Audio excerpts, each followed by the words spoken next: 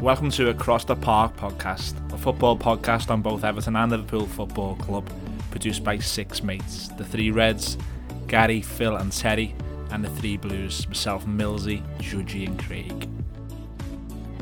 Each Monday we release our latest show. We will discuss the ongoing matters with both teams, whether it be good or bad, opposing views, opinions, banter and debate. We are proud to be a family-friendly football podcast, and you can find more about us on our website, www.acrosstheparkpodcast.co.uk. Don't forget to subscribe so you never miss a show on your preferred podcast listening app, and make sure you give us a follow on our social media. Twitter is Across the Park PC, Instagram is Across the Park PC, and Facebook search Across the Park. Thanks for listening and enjoy the show. Hello and welcome to episode 42 of Across the Park podcast. Myself, Millsy and Craig of the two Blues going tag team action against two Reds, Terry and Gary. We are recording via Zoom, so we do apologise if the quality isn't that good. We are in lockdown, of course, as you know. A few things to talk about. We're just over a week away from possibly the first Premier League game. We're going to talk about that.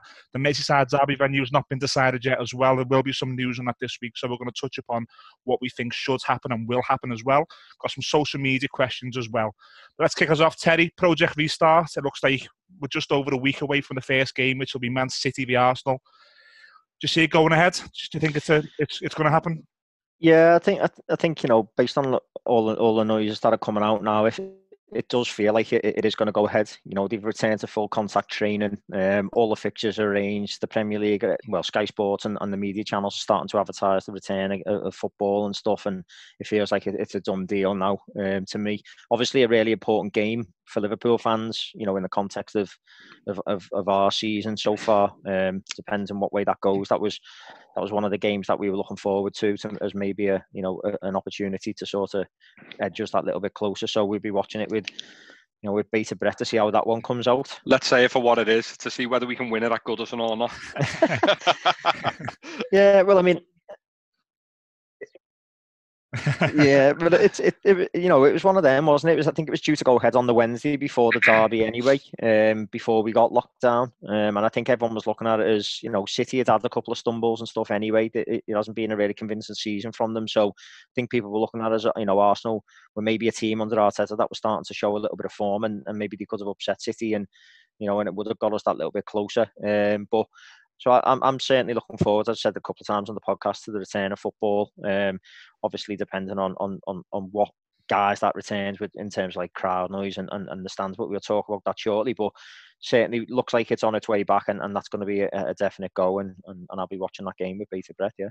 Well, you've said there you think it's going to go ahead, and I agree. I think we're too far down the line now. There's teams playing pre-season friendlies. I think you've got a game against Blackburn coming up this week. Against Blackburn this week, yeah. I think you've also Thursday, played, I think. Yeah, a couple of 11v11 games at Anfield as well. Man United have done it, Arsenal have done it. So I think we are too far down the line, especially with the great news that the positive test have gone right down. There was 0 last week, so I think it will happen.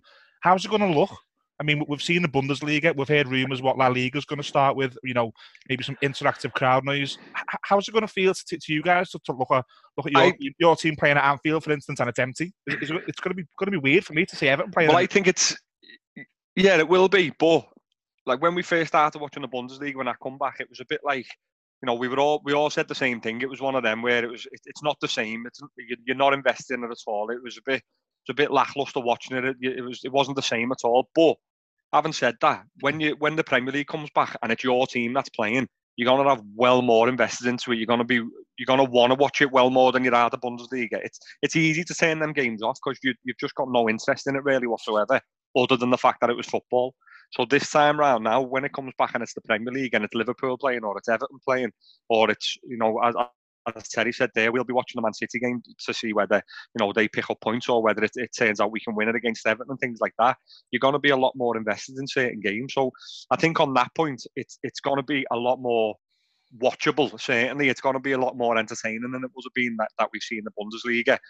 But yeah, as you touched on there, the La Liga they've talked about. I think they start on Thursday. We've seen before, and they're introducing like an interactive way of watching it, so that they've got the fans sort of in the stadium and things like that. Or you've got a choice whether you want to watch it like that or watch it live with no supporters and just as it is sort of thing.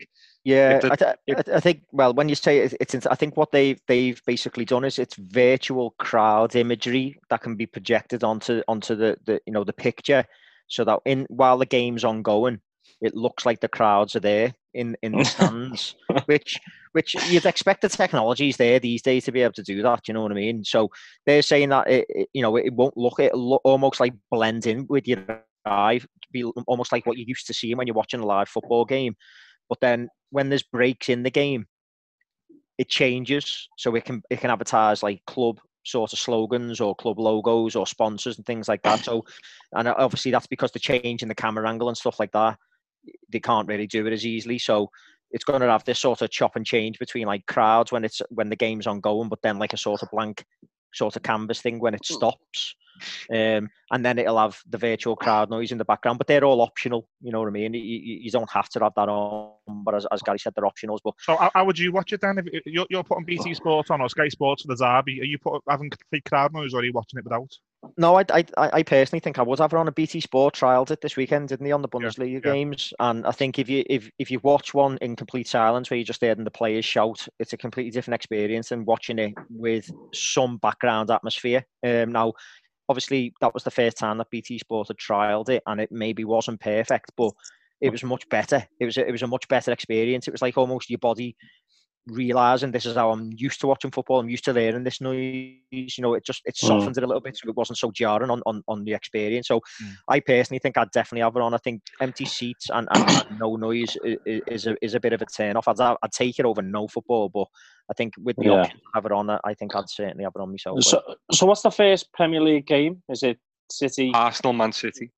Is it at Arsenal? No, it's at Man City.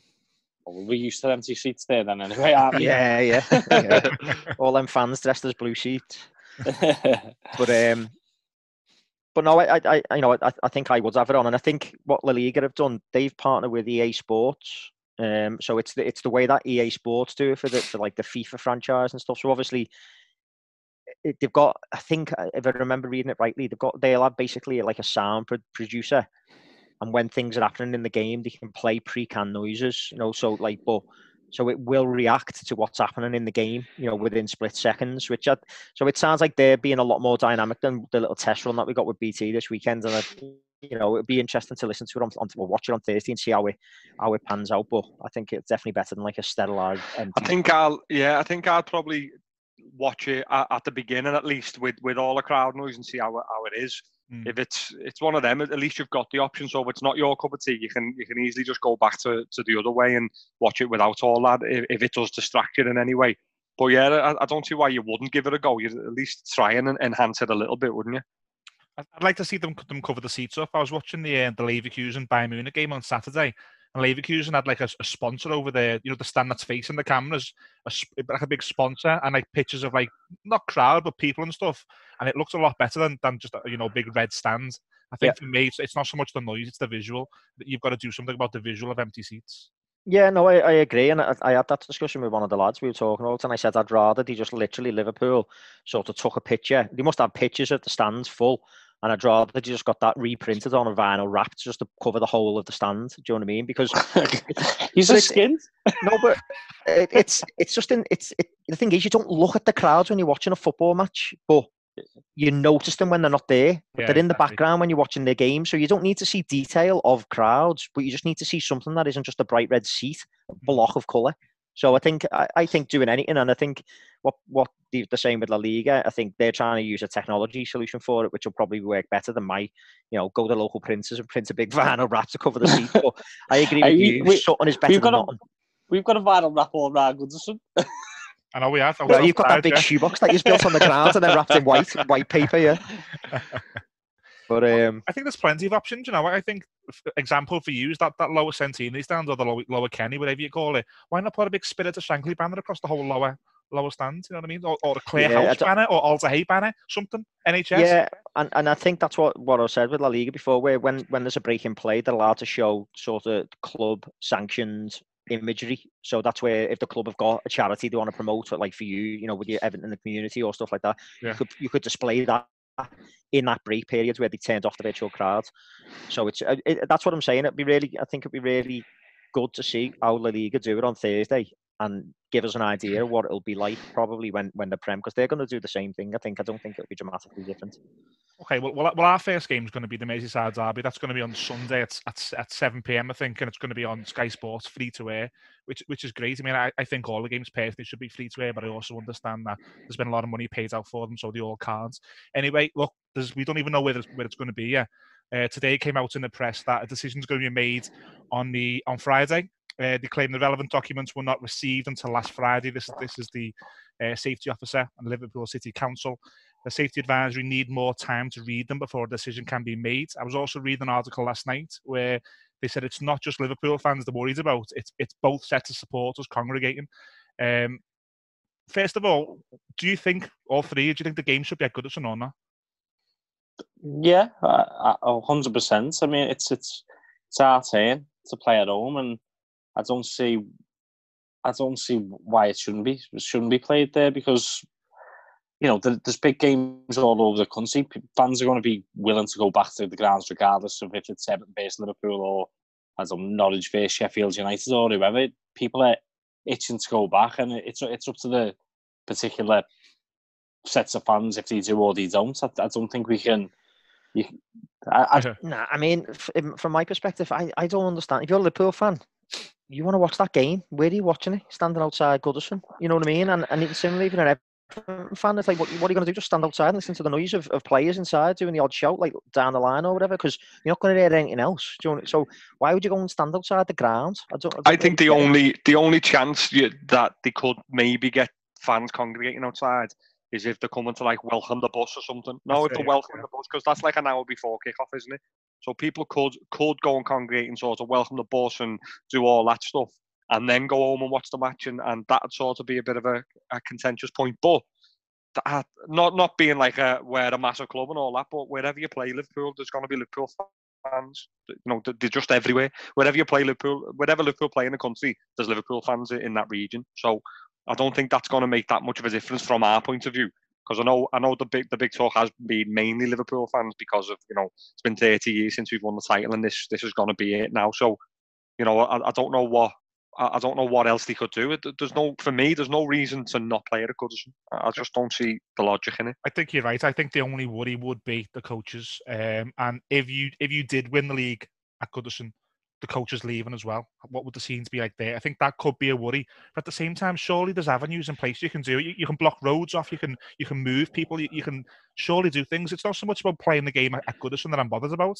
It's the idea that we're going to cause so much trouble that it's not going to be safe. I don't see that personally. And the thing there as well, you're saying about if we were to win it at Goodison, the fans congregating after the match to see the coach afterwards and all that. But it doesn't matter, because even if it gets played somewhere else, and we win the league, whenever we do come back, if it's going to happen, it'll happen. Whenever they do come back to Anfield and play the next game there or wherever, next time they're there, if it's going to happen, it'll happen. So, but I just don't think that it will. You might get the odd idiot who'll turn up and break the sort of social distancing rules and stuff, but you're going to get that all over the country all the time anyway. Are these fans idiots, though? They're just going to see the team, and if they can do it in a way which is safe and they're not out looking for trouble, then point to know what you're saying, Craig. Like on an individual basis, then yeah, you think, well, if someone wants to go down and watch the bus and they're not by anyone else, why shouldn't he be allowed to? But it's it's in a group, isn't it? Once you start multiplying that, it's like, well, why tell anyone they can't? And then you end up with hundreds of potentially thousands there. It's a very different kettle of fish. Thinking, it'd be more like I wouldn't want to give people the chance to say, "Oh, football's back," and look at these sort of hooligans already, like breaking it up. And I think it's sensible to not want fans around the ground at this time, and let's not give anyone an opportunity to sort of lambast football fans again. But you know what I mean. I personally don't think that means that we should be moving it from Goodison or from the venue it should be to some neutral stadium in the middle of nowhere. I just don't feel a need for, as Mills he said. I think the authorities have got ways and means that they can close roads down and make sure that the coach doesn't get accosted or like sort of you wouldn't even really get a chance to see it, and they can make that clear to fans beforehand. That's not even worth the try, because you won't get close to the reach of the coach. So I think there's things that they can do to mitigate it, but I don't think that there's a need to move the game. Merseyside Police have said they don't feel there's a need to move the game, and the National Policing Committee have said they don't think there's a need to. So it's really down to the council.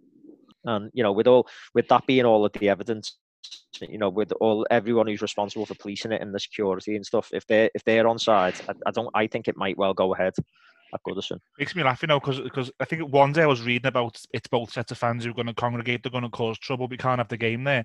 The next day there was an article saying FA Cup final might have 10,000 fans from each team at Wembley. So how's that going to cause trouble? As soon as you invite 20,000 fans down, fans go down to cup finals without tickets anyway. Never mind the additional 10 or 15,000 who are eligible to go and feel aggrieved they haven't got a ticket going down anyway. It's just stupid. It feels to me that there's a lot of finger pointing going on. And I'm not playing the victim card here because of Scousers, but I just feel it's very easy for people to say, oh, Everton and Liverpool will cause trouble. But I'll tell you what, because they're paying the man in the FA Cup, let's put a rule out that 20,000 people can come down to London. Just seems very, very tatty to me. Well, it's only the Derby and Liverpool City, the two games that haven't had a venue confirmed, isn't it? They had TBC No, there's the 5. Wasn't there? No, it was just them a two. Strange one. I seen one Man United versus Sheffield United, and I was thinking, why is that? No, that was originally, but since the fixtures list has been sort of published, it's only the Derby and Liverpool Man City are the two games that didn't have a venue on the published fixture list. So if they obviously think it's Liverpool fans, Everton fans, and City fans are the ones that they're worried about. Which I agree with Millsy. It feels like a little bit of a stretch, really, to say. We're going to be the only people who are going to cause any aggro. So, how are City fans going to cause aggro? I don't know whether it's because Liverpool are involved and we haven't sealed the title by that point, and we play City, then that's a game where potentially we could seal it. You know what I mean? So it's not like there's 6 points in it. There's like 25 points. No. It's not going to be if they greet the coach or not. Yeah, but it could be the one again where if results go a certain way and it isn't far until we play City, it could be a one that is the settler. And again, they maybe if they think that Liverpool fans would travel or whatever to be at the ground or afterwards, I don't know, but they're the only two I know that didn't get venues. But I think it'll go ahead at Goodison, to be honest. Okay, moving on to some of the stories in the media this week, it looks like Chelsea have wrapped up the deal for Timo Werner. He's got a £51 million release clause. You guys were heavily linked with them for a long time, really. I think Phil was even on Radio City a few weeks back talking about it as if it was going to happen. All of a sudden, Chelsea have come in and seem to have stolen.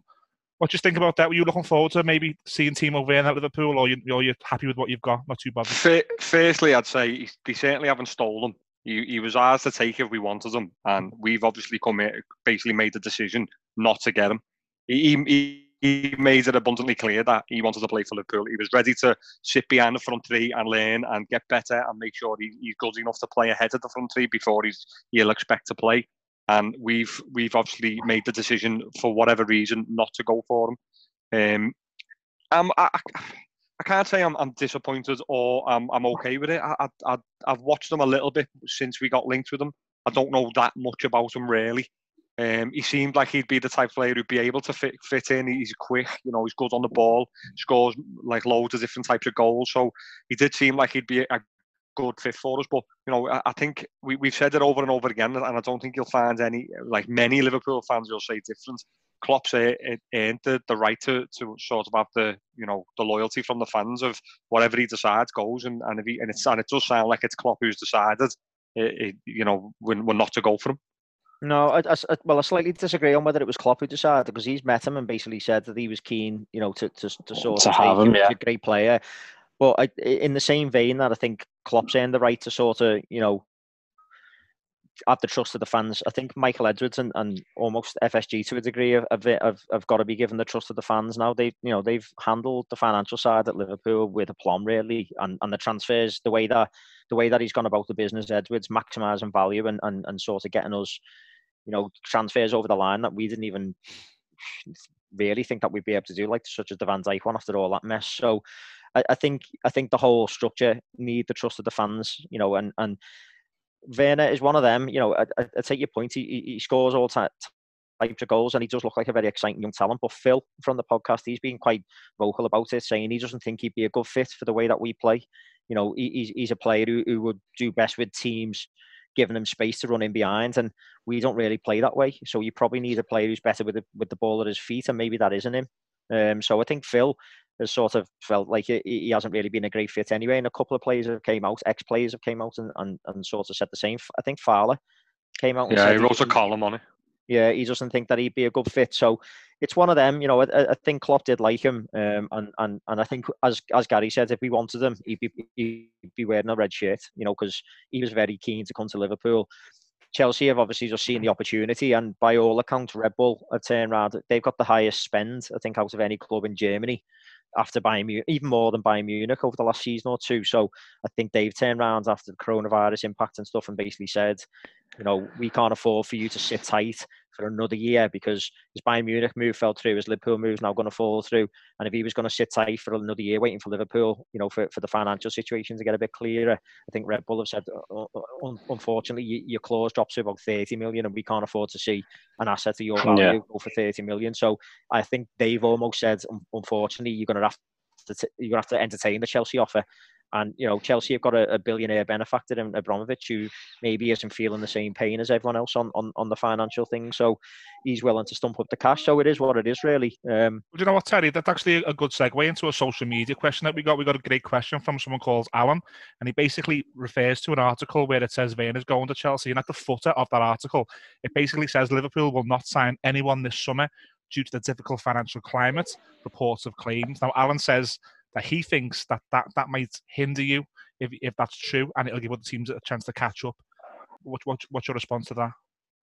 I think we've sort of discussed this a little bit out between ourselves anyway. I you know, as you do on the WhatsApp groups and stuff, and I think it's one of them where it's going to depend on what other teams do, because, you know, we are in a good position as a club financially. So if we're in a position where, you know, we maybe can't spend as much as we maybe like to because of what's happened, other clubs are going to be in similar, if not worse, situations. And, you know, if we can't really afford to spend the money that, as I said, we'd maybe like to, others aren't going to be able to. So if they can't, they're not going to be able to make that gap up as much as maybe think they need to, and probably do need to.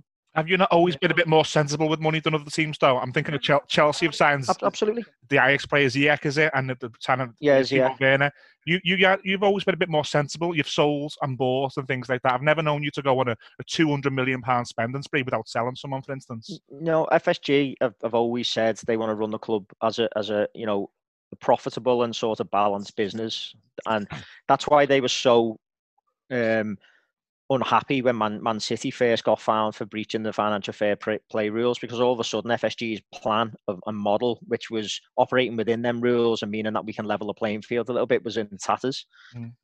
So they were quite vociferous about that. So I think they've always had that, and they've always been upfront about that's the way that they want to run the club. Now, as I said there, Abramovich is maybe, and City are the two teams that maybe, you know, they've got billionaire owners, and in City's case, they've got a nation of oil wealth behind them. So they're in a very different boat, I think, where they're maybe not touched by this as much as we are. But as Gary said, I think what a lot of Liverpool fans are concerned about is, we've seen all of the reports that the club's in rude health financially and stuff. It's had a record-breaking over 100 million profit the year that Coutinho went. You know, we reported a 42 million profit on record revenues last season to May 2019. And I think everyone's looking at that thinking like there's big, massive piles of cash just sat there, you know, after these profits were recorded. But that's not really how it works. You know, if you think that money, then the club know that exists. They'll use that. They tied some of the senior players down, you know, to big contracts, you know, to sort of retain them. And you know, they weren't chump change contracts. We spend 60% of our revenue on player wages. And we make around, if I remember rightly reading in the accounts, it was 4.4 million a game from match day revenue. But there's 4 home games that we're not going to be playing now. They're not going to earn any revenue from. So there's 20 million quid that otherwise the club would have been banking on receiving is pretty much gone. That's half the profit that we recorded last year disappeared. So all of a sudden you're getting very close to eroding that little buffer that you built up of record years because 4 games haven't gone ahead at Anfield. So I think people just need to take a step back and understand that, you know, there isn't some big massive pile of Scrooge McDuck money floating around, which, you know, we've made in past seasons. football clubs do run on quite a small sort of margin in a way, because the wage bills are so big. And if you're spending 60% of your revenue on wages, footy player wages, and all of a sudden you've got no revenue, and the club sensibly are looking at that, probably thinking, well, that might be the case next season as well, because if crowds can't go back to football next year, you might potentially play a full season behind closed doors. Because how could you introduce them later on the season? Because clubs might say, well, we played our home game without crowds, and now you're getting crowds back at your home game. So if you're potentially looking at, but maybe not having any crowds at a game next season, that's 19 home games that Liverpool aren't making £4.5 million each one. So you start to see that the numbers do stack up, and I think it's probably a sensible approach that the club are taking to not overextend ourselves and really set us back. Will it open the door to clubs like City and Chelsea catching us? Possibly, but it's something that we're going to have to deal with, isn't it? Because we're just not in a position, I don't think, to be able to say, well, let's just squander hundreds of millions on players when we might not make a penny over the next 18 months. I think the thing helping Chelsea at the minute is they've gone through the last 2 or 3 windows. Yeah. So they're playing a bit of catch up themselves, aren't they? Whether their catch up will catch the likes of Liverpool up is to be seen. But I think what they're doing is the Chelsea are signing players in the mould of players that they've already got as well, aren't they? Young players, up and coming and for the future. It might not work overnight, but I think it's something that they're looking for in the next 2 or 3 seasons. Yeah. But it's one of them. But would it worry you? I mean, the meat of his question there was that it worries him, away from the financials and the reason, and you've just justified the reason why Liverpool might not be able to spend it, and it's a very good reason, very, very sensibly said. But away from that, would it worry you if other teams were spending and you weren't? Of course. Well, Mills, we're only seeing Chelsea spends, aren't we? We're not seeing. They're the ones, yeah. They're the ones who will, like you said, for the reason. They're spending, and they've got how many points to catch up on Liverpool? 20, 30 points to catch up. 30. Well, it's 25. 30 odd.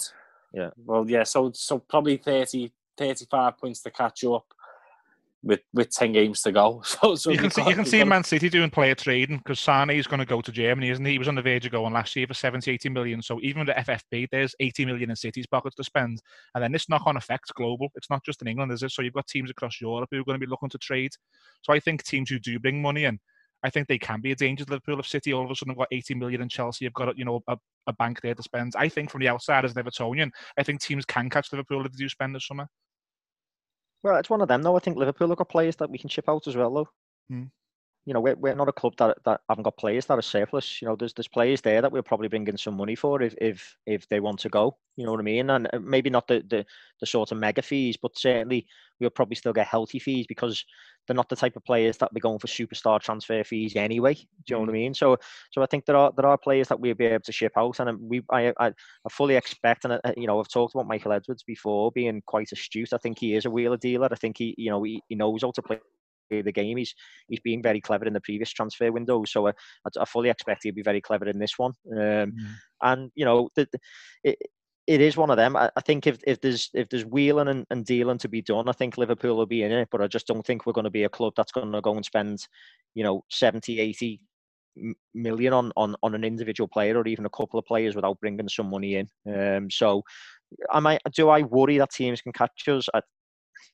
It's as Craig's just sort of said, it's a massive gap, a massive difference between us and the rest this season, and you've always got to be worried if you're up there. You're always going to be on teams that want to close that gap and on your heels, and you've got to always try and improve. But I still think we've got a young team that is improving and getting better. And I think that there's a lot to be said, and I think Phil's been a big advocate of this over the past couple of years, where there's a lot to be said about the players staying together and it not being broken up, and them having that extra year of familiarity under the belt and working together, knowing how each other play and knowing each other's runs, movements, and there is a lot to be said for that. So I think as much as it's easy to be worried when you see other teams spending and you're just sort of standing still, if you will. But again, the players that we've got who are staying together, who work well together, and we've seen 2 Champions League finals on the run, winning one of them. We've absolutely walked this league this year.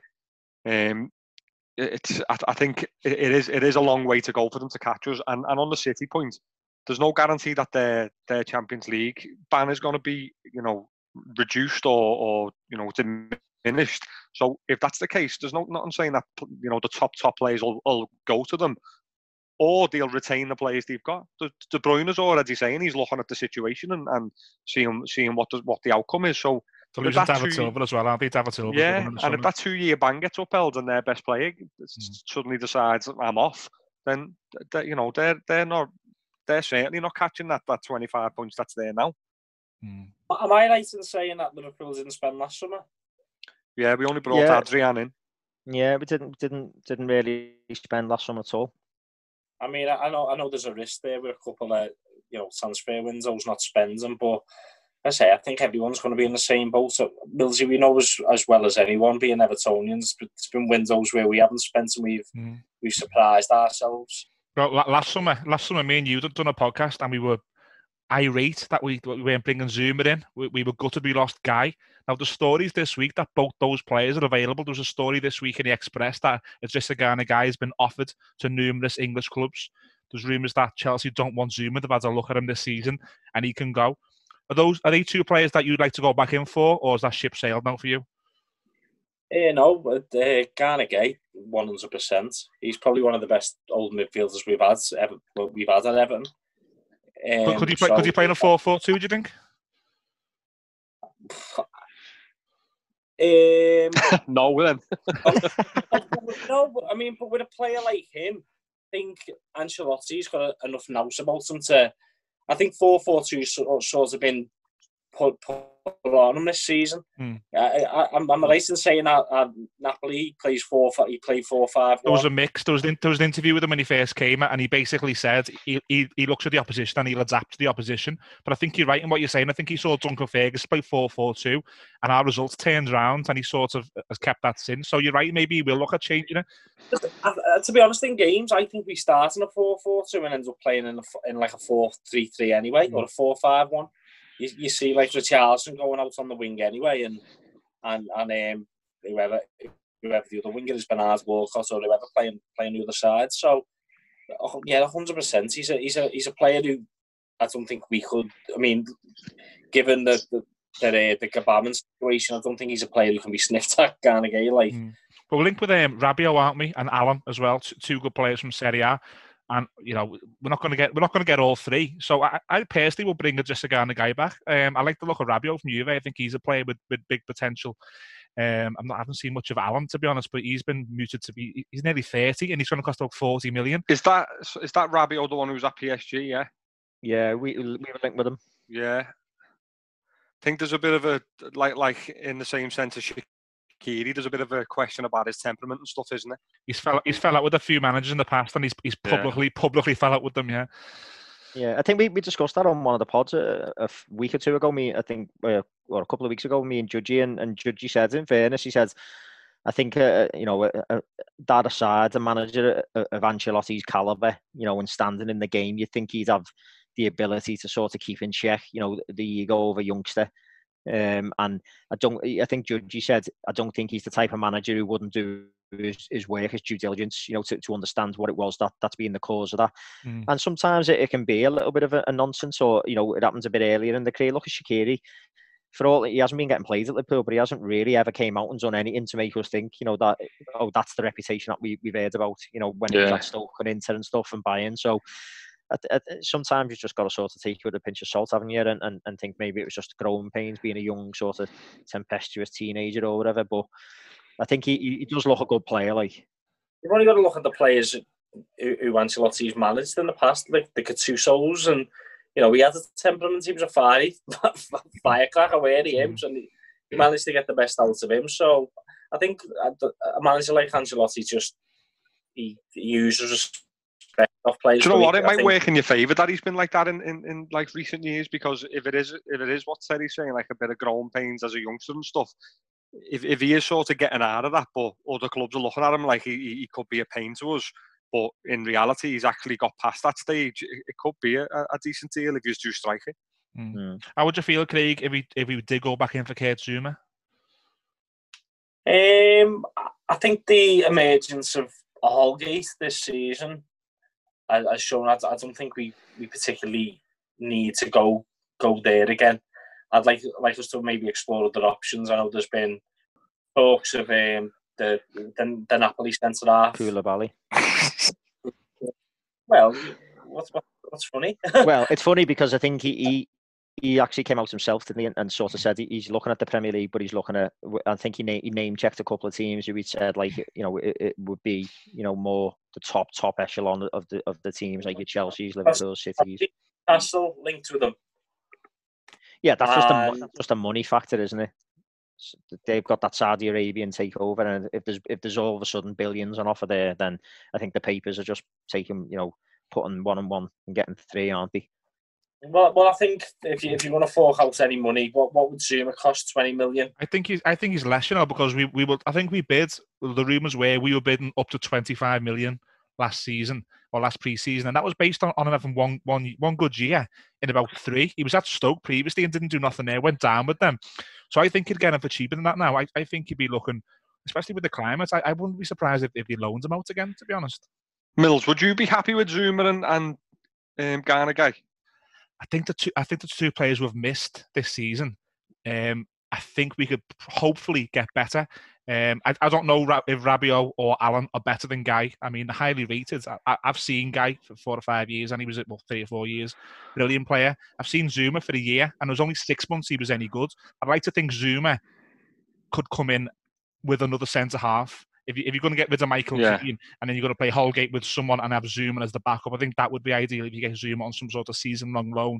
If the window's shut and we've only brought those 2 in, again, it's a tough one because I'm openly saying here we missed them. At the same time, can we do better? I think so. And not only that, it's a case of you've had what'll it be, 3 transfer windows without them, or 2 transfer windows, and it's basically stood still.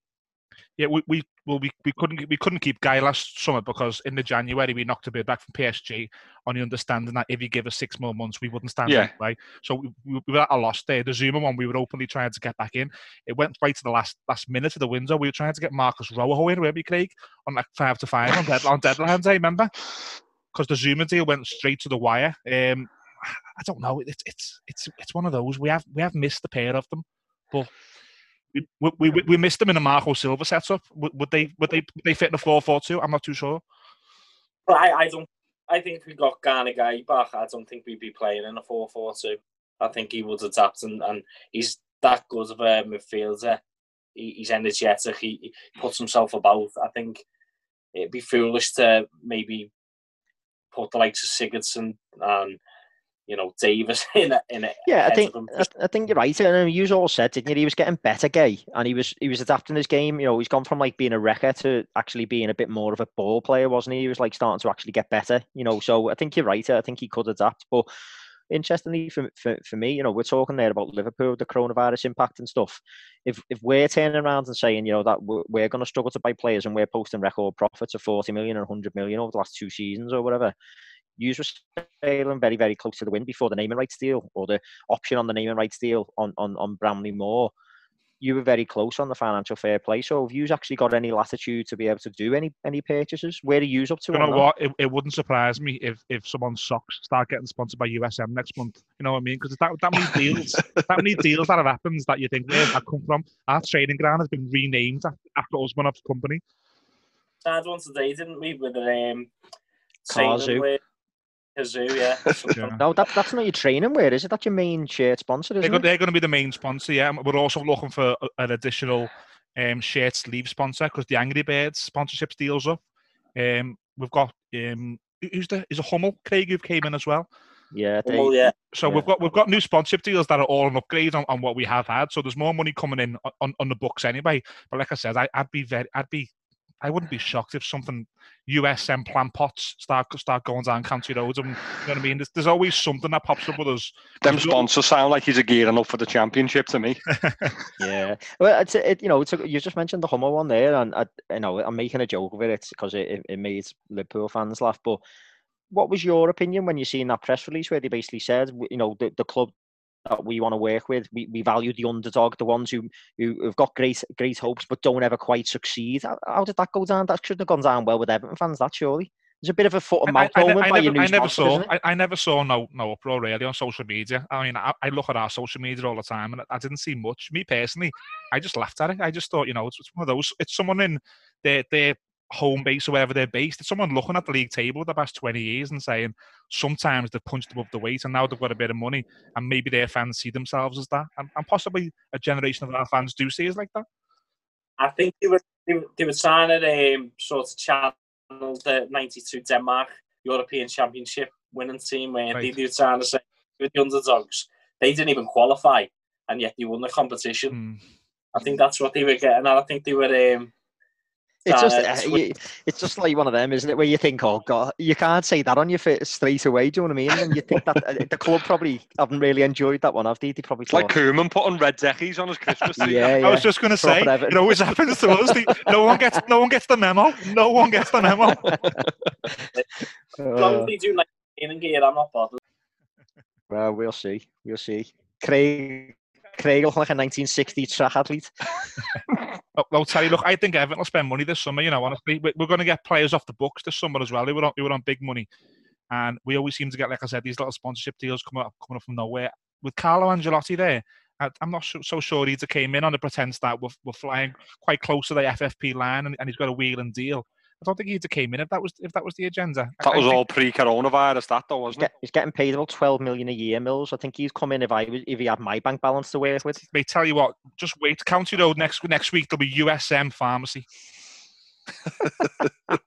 Well, I mean, it's fair play, but okay, so you're expecting us to spend quite a lot in this summer, despite what's going on with the coronavirus lockdown and stuff. Are you going to be very, very disappointed as an Everton fan if that isn't the case then? Absolutely. Do you think you will fall away and you know, in terms of you're looking at getting maybe into European places this season, or probably even better originally if we're being honest, and then it hasn't quite worked out? Do you feel other teams that are in and around you are going to spend? I don't know. I think we're in the best position of the teams around us to spend. But the question is, if we don't and they do, I'd be gutted. I look at our team as it's massively imbalanced. Not only the team but the squad. We've got 3 centre halves in a squad of 30. We've got no backup goalkeeper basically because the one we did have got shipped back to Huddersfield in January and isn't even playing there. You know, the other one, Martin Stekelenburg's 37, 38. We had the young goalkeeper who was shipped out at Reading and sent back. So that's a massive problem if Jordan Pickford gets injured. And he's not really reliable anyhow. So you really want someone to come in and push him. Then you're talking 3 centre-halves. 2 of them aren't very good. You've got a right back who's Asian. You've got a left back. You've got a left back with a 36-year-old backup.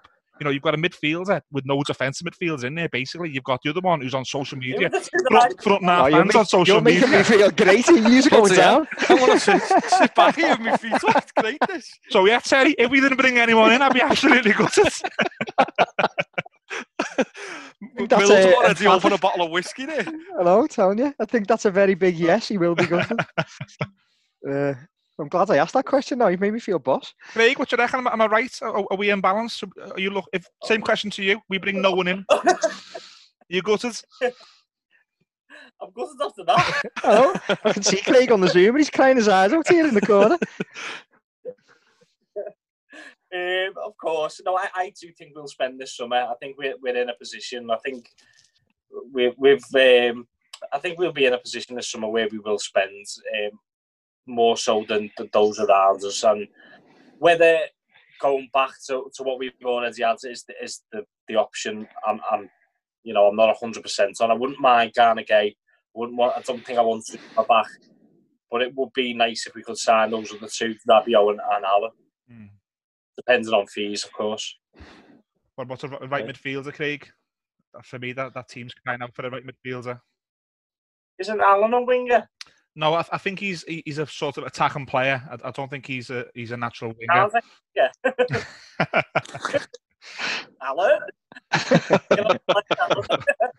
But you know what? I said right midfield there. That probably brings us on nicely to our social media question we got from Brian. A great question for both sets of fans, really. He wants to know if you could bring 3 players back from the past that you've seen play for your team into this current 11. Who would they be? And who would they be for?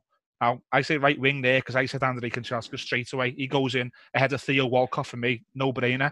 I'd also bring Neville Southall in for Jordan Pickford. And I'd bring Tim Cahill in to play attacking midfield ahead of Gylfi Sigurdsson. Craig, stick with the Blues. What would you do? Is this the Neville Southall you've seen? Well, I've seen Southall from the early 90s to the late 90s. I didn't see the 80s, but he was never someone I was fearful of dropping a clanger. I never ever thought that of him. And he was still better than Pickford. Yeah.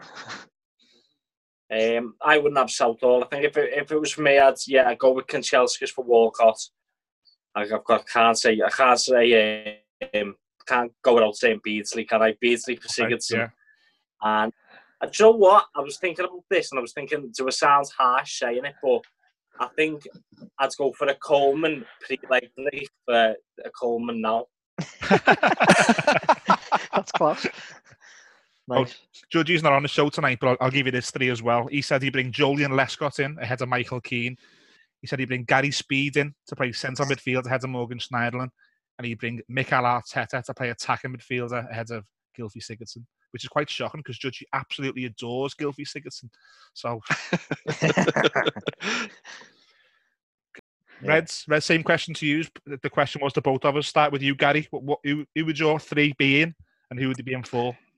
Yeah, this was really tough for me on the basis of who to take out of the team because it works so well as a unit as it is now. But I went for Sami Hyypiä, centre half for Joe Gomez, and the reason I went for Hyypiä over Carragher because it was a tough one because with the connection the Liverpool fans have got with Carragher and things like that. But I just thought he's no worse off positionally and defensively minded Hyypiä than Carragher was.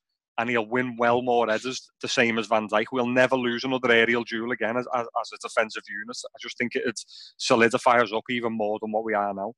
So I went with Hyypiä. I went with Gerrard. Obviously, I don't think you get any Liverpool fan who won't say Gerrard. I went with... This was probably the hardest decision to make for the midfield.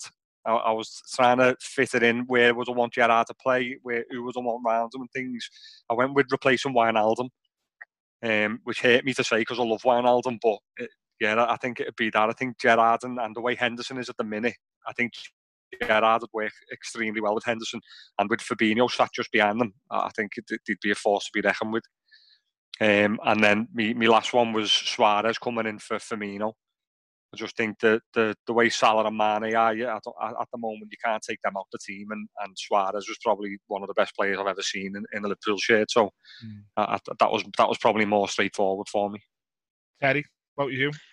Yeah, so I mean, a few similar names in there. So first and foremost, Gary's gone for Hyypiä. I've gone for Carragher. I think as good as Sami Hyypiä was, I think Carragher just. Fair points on the headers, but in terms of, I imagine the leadership in the organisation we'd have in that back line with Carragher and Van Dijk, Carragher telling Trent where to be positionally and stuff and making sure he's well covered. I think, Jamie Carragher for me, I think you're just adding another massive leader to that side, another voice on the pitch and, a little bit more of a scout influence. So he'd be my selection at the back. I'd put Gerrard in, but I'd put him in different to Gary. Instead of Wijnaldum, he'd go in for Henderson for me. As good as Jordan Henderson has grown to be and how big an impact as a leader on the pitch he is for us, I think Gerrard in every single facet of the game is better than him. And that's no slight on Henderson. I just think Gerrard is a more complete player. And again, as good as Henderson's driven us on, Gerrard's done it in a worse team for a longer time, and I think he's a more natural fit to play alongside Wijnaldum. I think it would work better in a midfield with a Gerrard and Wijnaldum than a Gerrard and a Henderson. So that would be my choice. And then up front, I've gone the same. Suarez for Firmino. Firmino is my favourite player, but I think Suarez he gives you everything Firmino gives, plus even more goals. He gives you the work rate, the ability to conjure something from nothing. And again, he's just another leader on the pitch, another absolute animal of a player who sort of leads from the way he plays. And I think with the likes of him, Van Dijk, Gerrard and Carragher on the pitch, I don't think we'd ever lose again. So yeah. Look at the players we picked and the players they picked. The ones we're taking out of our team, you'd have in yours in a half. No, we're like that. Come on, yeah. Do you know what would be interesting? Yeah, I asked one of the lads, one of the Reds, Mick, and I said, I wonder what your half fella would pick. Because, look at the old Reds, the 70s Reds. Yeah. Hugh Nest, Dalglish, Ian Rush, Kenny, that'd be a great... If you get one of your half fellas to answer that question, I'd be interested to hear who they bring in, because we're being told this Liverpool team is one of the best Liverpool teams of all time. However, you two haven't seen the 70s and 80s team much, so who'd come in there?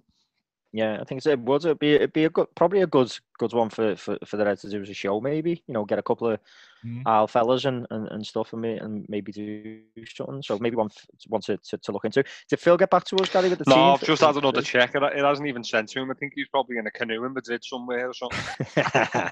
Still on his way back from the Champions League final. He said he wouldn't swap anyone for Lallana. Yeah, probably about right. He just wants to bring Lallana in from the bench and put him in ahead of someone. You bring Coutinho back and just sort of like somehow get him back in the team just for anyone.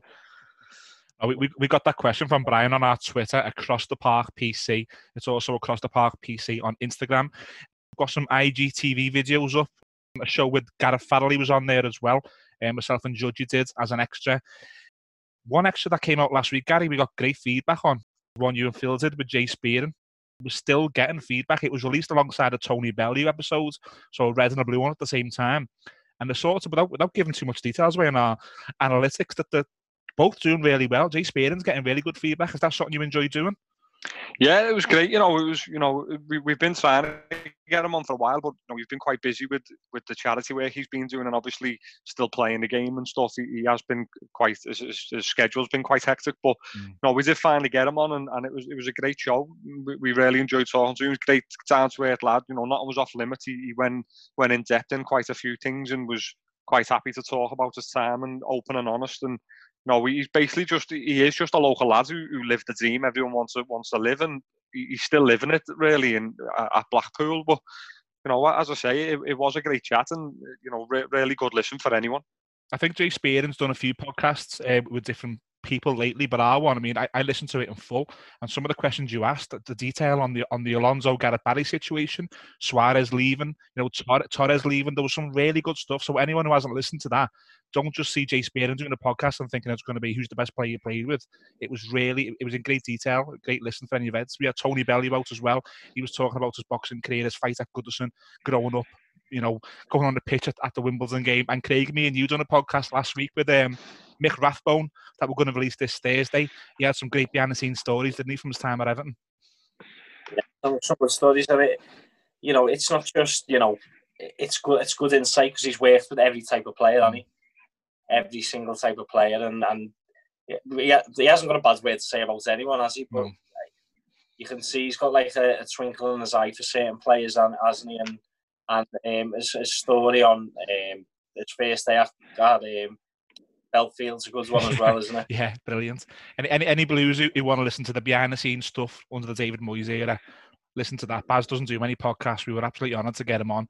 Stuff from, the Wayne Rooney injury in Euro 2004 with the country's eyes, watching him get Rooney fit. The season finishing fourth, Duncan Ferguson's injury problems, Louis Saha's injury problems, the time that we lost 3 players before the Cup final, all that great behind-the-scenes stories. That'll be out Thursday. More Across the Park extras will be coming as well. We're always talking to guests from both sides. We're trying to bring you some more shows in this lockdown because we know, we're all stuck at home in isolation. So we're trying to bring you more content. But Terry, just to close out the episodes, me and you were honoured to be on the last Across the Park podcast, Across the Park on Radio City Talk with Matt Jones. Now you sort of brokered that, us getting on City Talk, didn't you, with Matt? And we enjoyed it. We had a great time, didn't we? Yeah, we did. It started really with us being on City with the Legends football phone-in. We called a couple of times into that and done a little chat, and then they got to know the podcast and what we were about, and then obviously we got given the opportunity to go on Matt's show, almost as a one-off to try as a test run, but then obviously we became a bit of a weekly fixture, so every Thursday, and it was a great little show. We're really, really proud and appreciated the opportunity, to get that slot and to work with Matt. He's a great guy, and it was a great station. And it's a real shame, I think for all of us on the podcast anyway, and for the City to lose City Talk. It was a great station, and certainly I personally really enjoyed it. And I think all the lads on the podcast did, and we were really grateful for City to give us that opportunity and Matt Jones. Yeah, it's a shame. I don't know the ins and outs of what's happened with Radio City Talk, but I think we'll all agree that even before we were on there as contributors, we were big fans of City Talk, weren't we? It's going to be a massive loss. It was programmes on my car to be the first thing that came on. The Footy Talk with Steve Hothersall in the morning, Matt Jones in the evening. Big loss, but we had a great time on there. I think that brings us to the close of the show, guys? Yeah, just before we go, I think Phil's just pulled his canoe out the Mersey because he's got back to me. He's gone for Suarez over Firmino as well, same as me and Terry, and he's gone for Carragher over Gomez, same as Terry, but he's gone for Gerrard in the middle over either Fabinho or Oxlade-Chamberlain, whichever one would have been getting the nod at the time. So he'd have had a midfielder, Gerrard, Henderson and Wijnaldum. So all threes have different threes in midfield. Interesting. Yeah. No, that was a great question. Like I said, our social media is Across the Park PC on both Instagram and Twitter. If you're on Facebook, just search Across the Park Podcast. Boys, absolute pleasure talking footy with you. Can't wait to get back in the studio and have a beer and talk a bit more. But next week's the pre-derby episodes. Not too sure what day that'll be released on because we may wait for the City game. But check our social media. We will let you know. Thanks for listening. See you soon.